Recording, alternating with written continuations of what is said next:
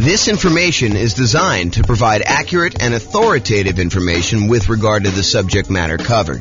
It is offered with the understanding that the presenters are not engaged in rendering legal, accounting, or other professional services. If legal advice or other expert advice is required, the services of a competent professional should be sought. Welcome to the Macallan Real Estate Investing and Real Estate Financial Planning Podcast. Learn all about investing in real estate in McAllen, Texas, with a combination of real estate financial planning and modeling with numbers specific to McAllen, plus syndicated, more generalized recordings of live and pre-recorded real estate investing classes. Not all of them specific to McAllen.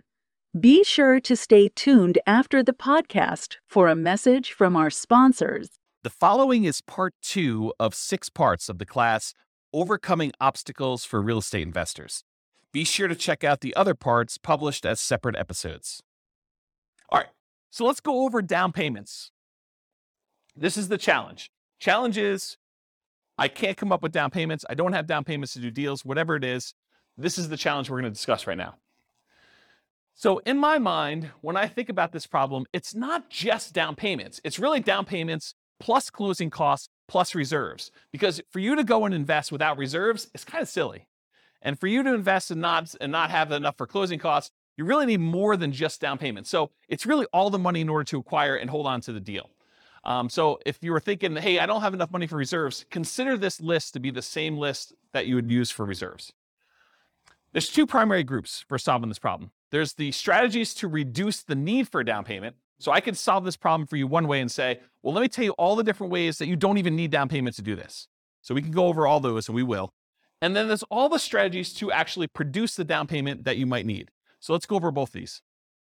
So let's talk about reduce first. Reducing the need for the down payment so that you don't even need the down payment maybe, or you need much less of the down payment.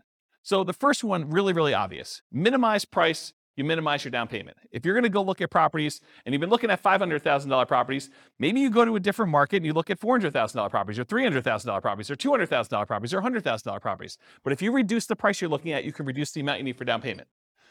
Next one is bring in a partner who has down payments. So if you don't have enough for down payments, you can reduce your need for down payments by finding someone who does have down payments, and you can reduce that need for yourself, okay? There are lots of people out there that they don't have the time or the knowledge or the expertise or the desire to go out there and find deals, but they have the down payment and they're willing to partner with somebody who has that time. You just got to go find them. And we'll talk about finding them in the other section where we talk about finding. Plus, all of these nothing down financing options. So here are all the different strategies where you can acquire properties with nothing down. You can use hard money loans. Usually, not always, it's 70% of the after repaired value. It's usually not owner-occupant. Most hard money lenders, because they want to remain commercial lenders, will not loan to you as an owner-occupant in a property. They tend to be shorter term. You're not usually getting hard money loans, or you're not usually wanting to have hard money loans for more than 6 months at a time, something like that. They can be a little bit longer. They can be a little bit shorter, depending on who you get it from. They're usually at a higher interest rate, and they're often used for doing strategy where you do the BRRRR strategy. If you watch the whole class we did on the BRRRR strategy, buy, rehab, rent, refinance, and then if you have the 4th R there, it's also repeat. So you can do strategies for that. So hard money is one strategy you don't need to have down payment. Some hard money lenders might ask you for a down payment, but most of them are not, or they're going to have limited ones. Private money and hard money are different in that hard money are people that are in the business of loaning money. So, they're used to making real estate loans secured by the property. Private money is when you go have a Thanksgiving dinner and you talk to grandma and she's like, I got my money in the CD and it's earning 1%. And you're like, I'm flipping houses and I'm paying someone 9%, 10%, 12%, 15% in order to borrow the money there. She's like, man, I would be happy with 5%. And you're like, grandma, you got a deal. I will go ahead and borrow money from you and I'll pay you 5%. And so now you have a private money lender, someone that you know.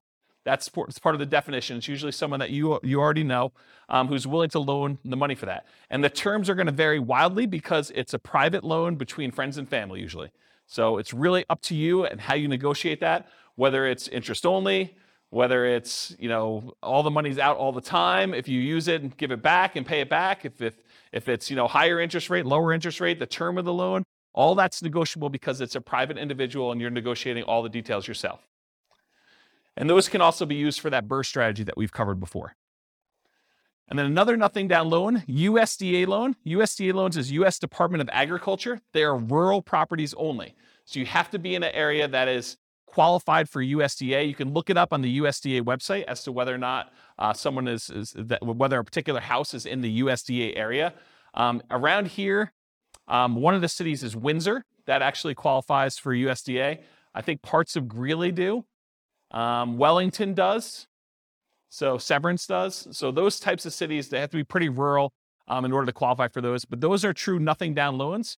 You do need to own or occupy them. So you're probably doing something like a nomad strategy for doing USDA. Nomad strategy is where you move into a property, you live there for a year, you get owner-occupant financing, which is lower down payment usually, and much better interest rates. A lot of times you'll have PMI if you put less than 20% down, which is fine. You calculate that in, and usually it's still better.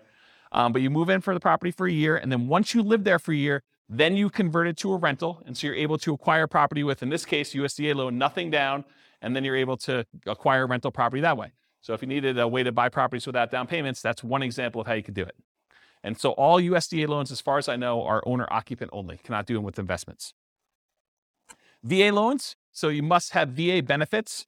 You must have served in the military or had some very close family member. I think spouses can get VA benefits, especially if their spouse passed. I don't know the exact criteria, but I think it's stuff like that.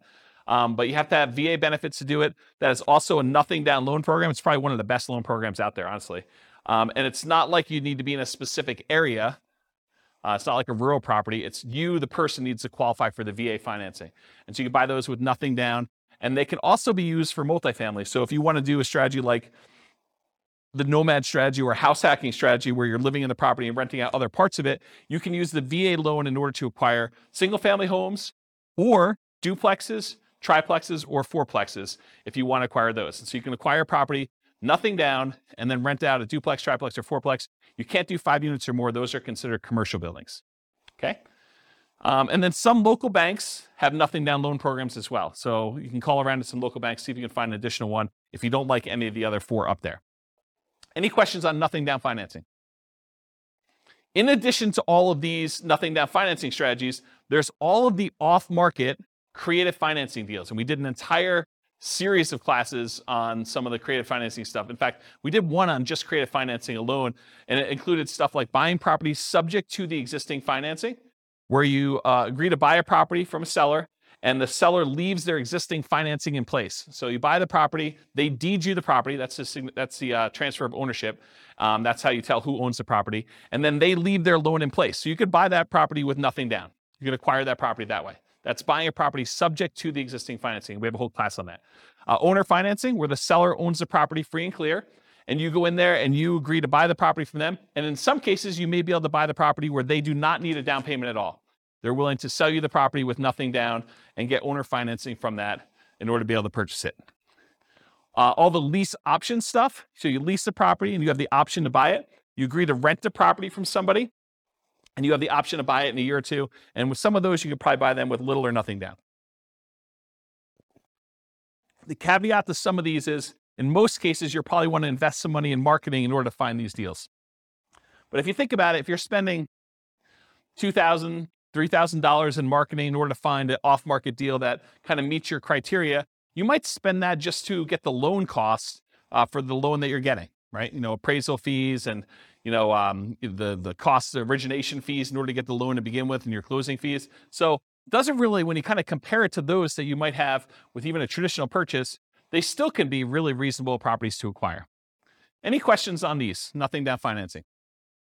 And we're still in the part where we talk about the reducing the need for down payments. We haven't even gotten to the part where we're talking about how you raise down payments. Any questions? Man, you guys are really quiet. Okay, so producing down payments. So here are down payment sources, and I've listed them in primarily like my least desirable at top to probably my most desirable toward the bottom. And you could argue that some of these could be swapped around depending on your specific situation and stuff. But here's kind of how I look at them. So a source of down payment could be what I call, quote, investment cards. They're credit cards, right? I mean, but, you know, if you were using them to buy properties, you could call them, you know, investment cards where, you know, when I bought a property once, I had I don't know, I had like $55,000 in a credit line on a credit card. And at the time you could write a check to yourself in order to do it. So I wrote myself a check for $50-something thousand, and I used that money in order to buy a property. And then I, did some rehab to the property. And then I ultimately did like a burst strategy where I cashed it out and I got a long-term loan on it and I paid back the credit card. So you could use credit cards to do something like that. During one class, in a moment of weakness, I actually told you the alternative way to use credit cards in order to raise down payment money, which I will not recover here because I definitely do not encourage you to do this, but it is there. It's an Easter egg for you guys. I left it in the recording when I published the class. How many people know what I'm talking about when I said this in class? Do you guys remember seeing this? Okay, you do remember it? Or, okay, don't talk about it, but yes, it was definitely in the class. I talked about the strategy for using your credit card very creatively in order to come up with down payments. Go find another class to do that. So normally, I won't really recommend using investment cards, credit cards to do your down payment. That's why it's the top of the list. It's like my least favorite strategy for doing this.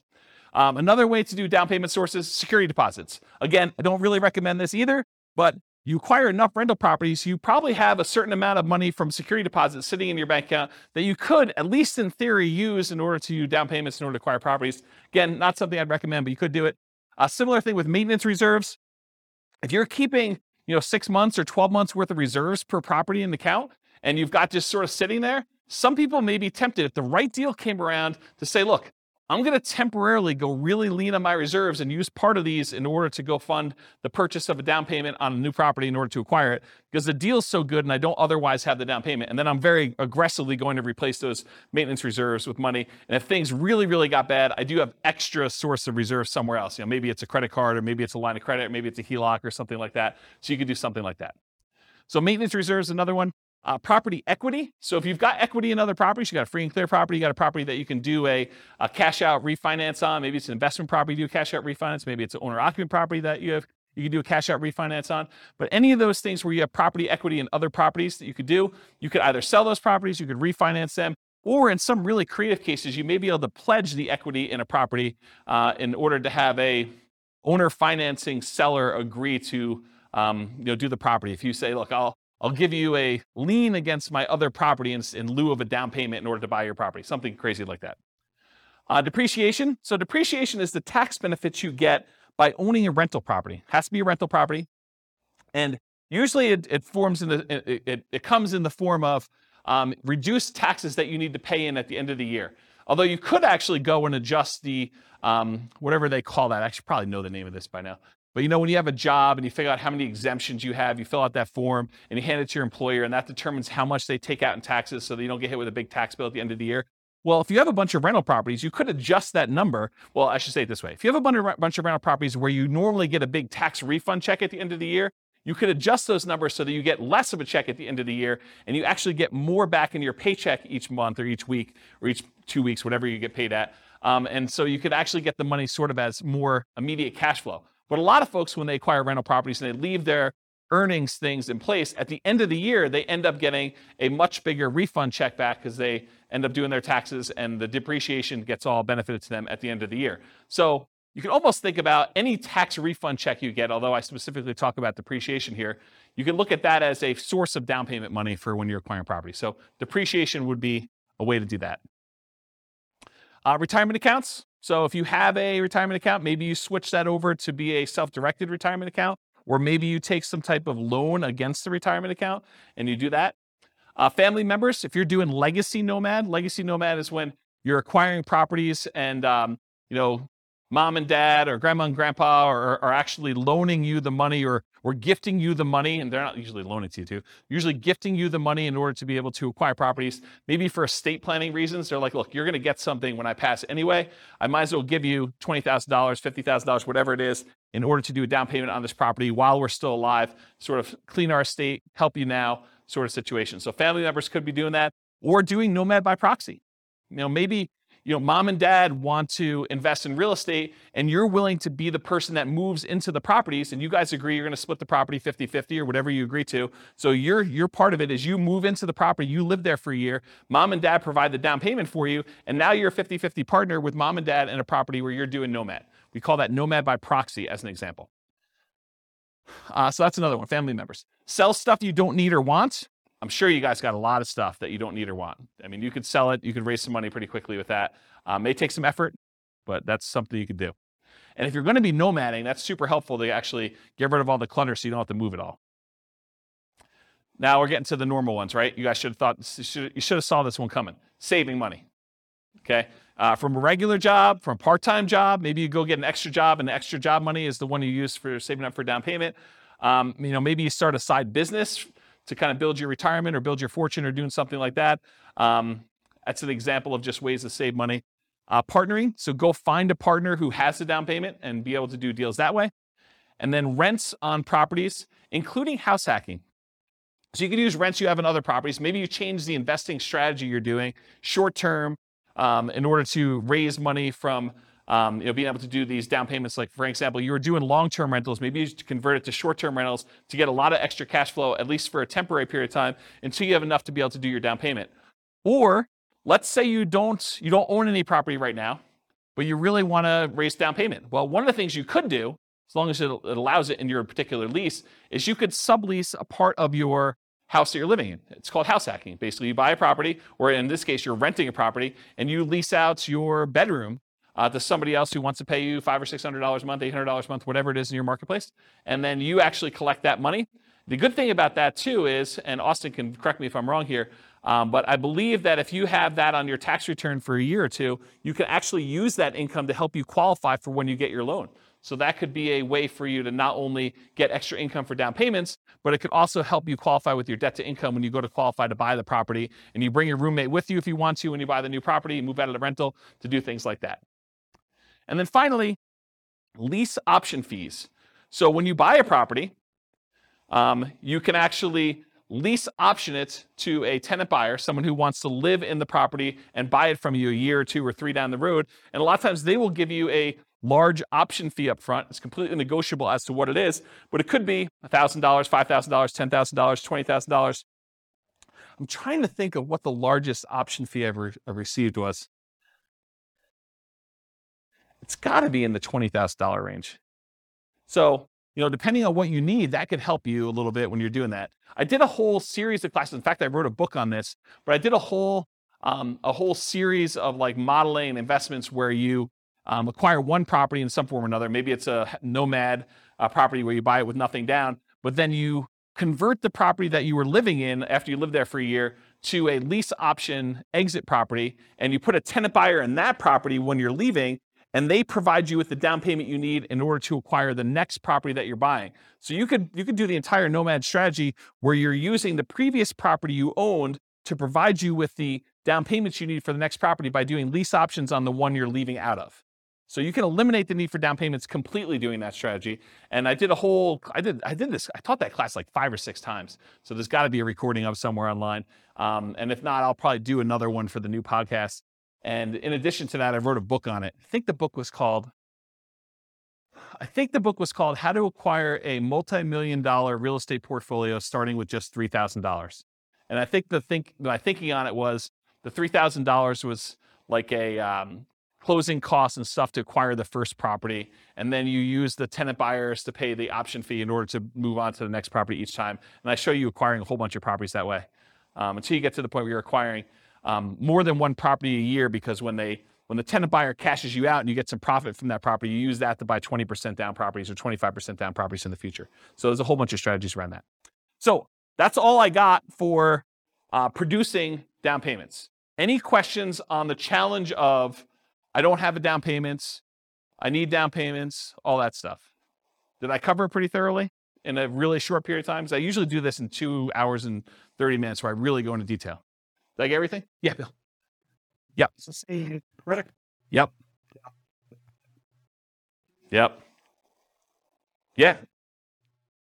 No, because you have to be able to cover the payment out of there, or you got to think to yourself, look, either the property needs to support the down payment or the monthly payments on the credit card, or you think to yourself, okay, the monthly payments I'm paying on the credit card are the savings rate I'm doing in arrears. Like I already bought the property. Now I'm kind of having to make up the savings that I didn't have in order to come up with the down payment to begin with. And so you're paying that out of whatever else you have. Maybe some of it's from cash flow on the property acquired, but the rest of it's coming from you until you pay that thing off. So no, I don't think oftentimes that makes a lot of sense. Same thing. Yes, because you're acquiring a property and you're trying to convert that to some type of reasonable long-term financing in most cases. No, the security deposit one is, most of the time you never have to come up with the security deposit unless they leave the property in bad condition and then you keep it anyway, right? And then you got to come up with the repair money instead. But the security deposit, when you get another tenant in, they give you another security deposit. You usually have a period of time, 30 days, 60 days, whatever it is in your marketplace, in order to have to give that other security deposit back. So you get the new one in, you're sort of replacing it. It's an accounting entry more than anything else. So that one is a little bit different than the hard money and the investment credit cards sort of things. Yes. Okay, so what she's talking about is, what she's talking about is if you are a licensed real estate agent, that is required. You must keep it in a separate trust account to do that. If you are not licensed as a real estate agent, you do not need to keep it in a trust account. It's not a bad idea, but you do not need to. It's not required by law. Yeah. But as a licensed real estate agent, you absolutely are. Are you licensed? Yep. If you are licensed, regardless of whether you do property management, you must do the escrow account. Yeah, including security deposits. Even if it's just for your own property and you only got one, you have to keep it in an escrow account. Yeah. Any questions? All right, cool. A lot of these require you to already have that. Some of them do. I mean, investment credit cards does not.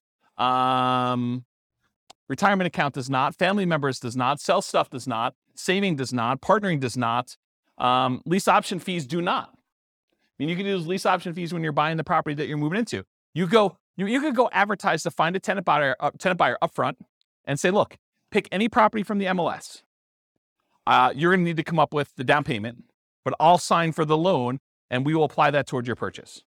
Right? You could do that. It's a much more unusual person to find, but we're not looking for trying to do this a million times, right? This is like jumpstart it, and I don't have the down payment to get started. I could do that type of marketing until I find that one person, and in the meantime, I'll look at all these other strategies at the same time. Remember the wall example? This is like, let's solve it. Okay? So yeah, I'd say half of them do, right? About that. I mean, maybe I'm off by one or two, but it's not that many. You can count them up and tell me if I'm off. But right, it's sort of like thing. Yeah. All right, cool. Any other questions on this? Is that helpful? That's solve your problem. No? No? Yeah. Oh. Yeah. You could borrow against your own life insurance policy.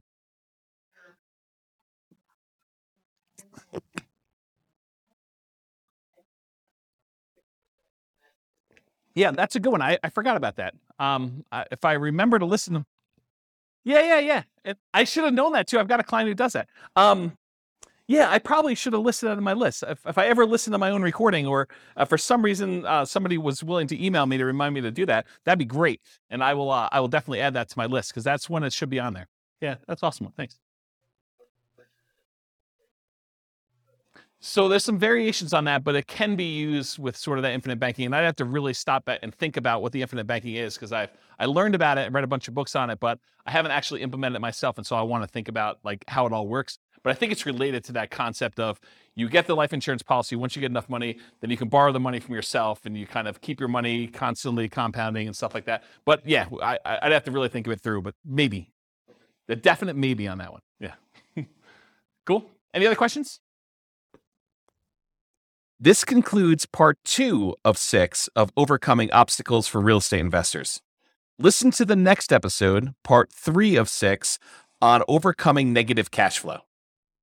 With home prices up, mortgage interest rates up, and rents up, but not quite enough to counteract the higher prices and interest rates, cash flow on rental properties in McAllen is harder than ever. Book a call with the Real Estate Financial Planner to apply our proprietary 88 strategies to improve cash flow on your rentals. See the show notes for a link to schedule your call and improve your cash flow today. If you're a real estate agent, lender, or professional in McAllen that wants to help our real estate investor listeners, consider reaching out to learn about collaboration opportunities with this podcast. We'd love to add more value to our listeners by having you assist our investors buy, sell, and finance their real estate investments. See the show notes to schedule a call to discuss collaboration opportunities.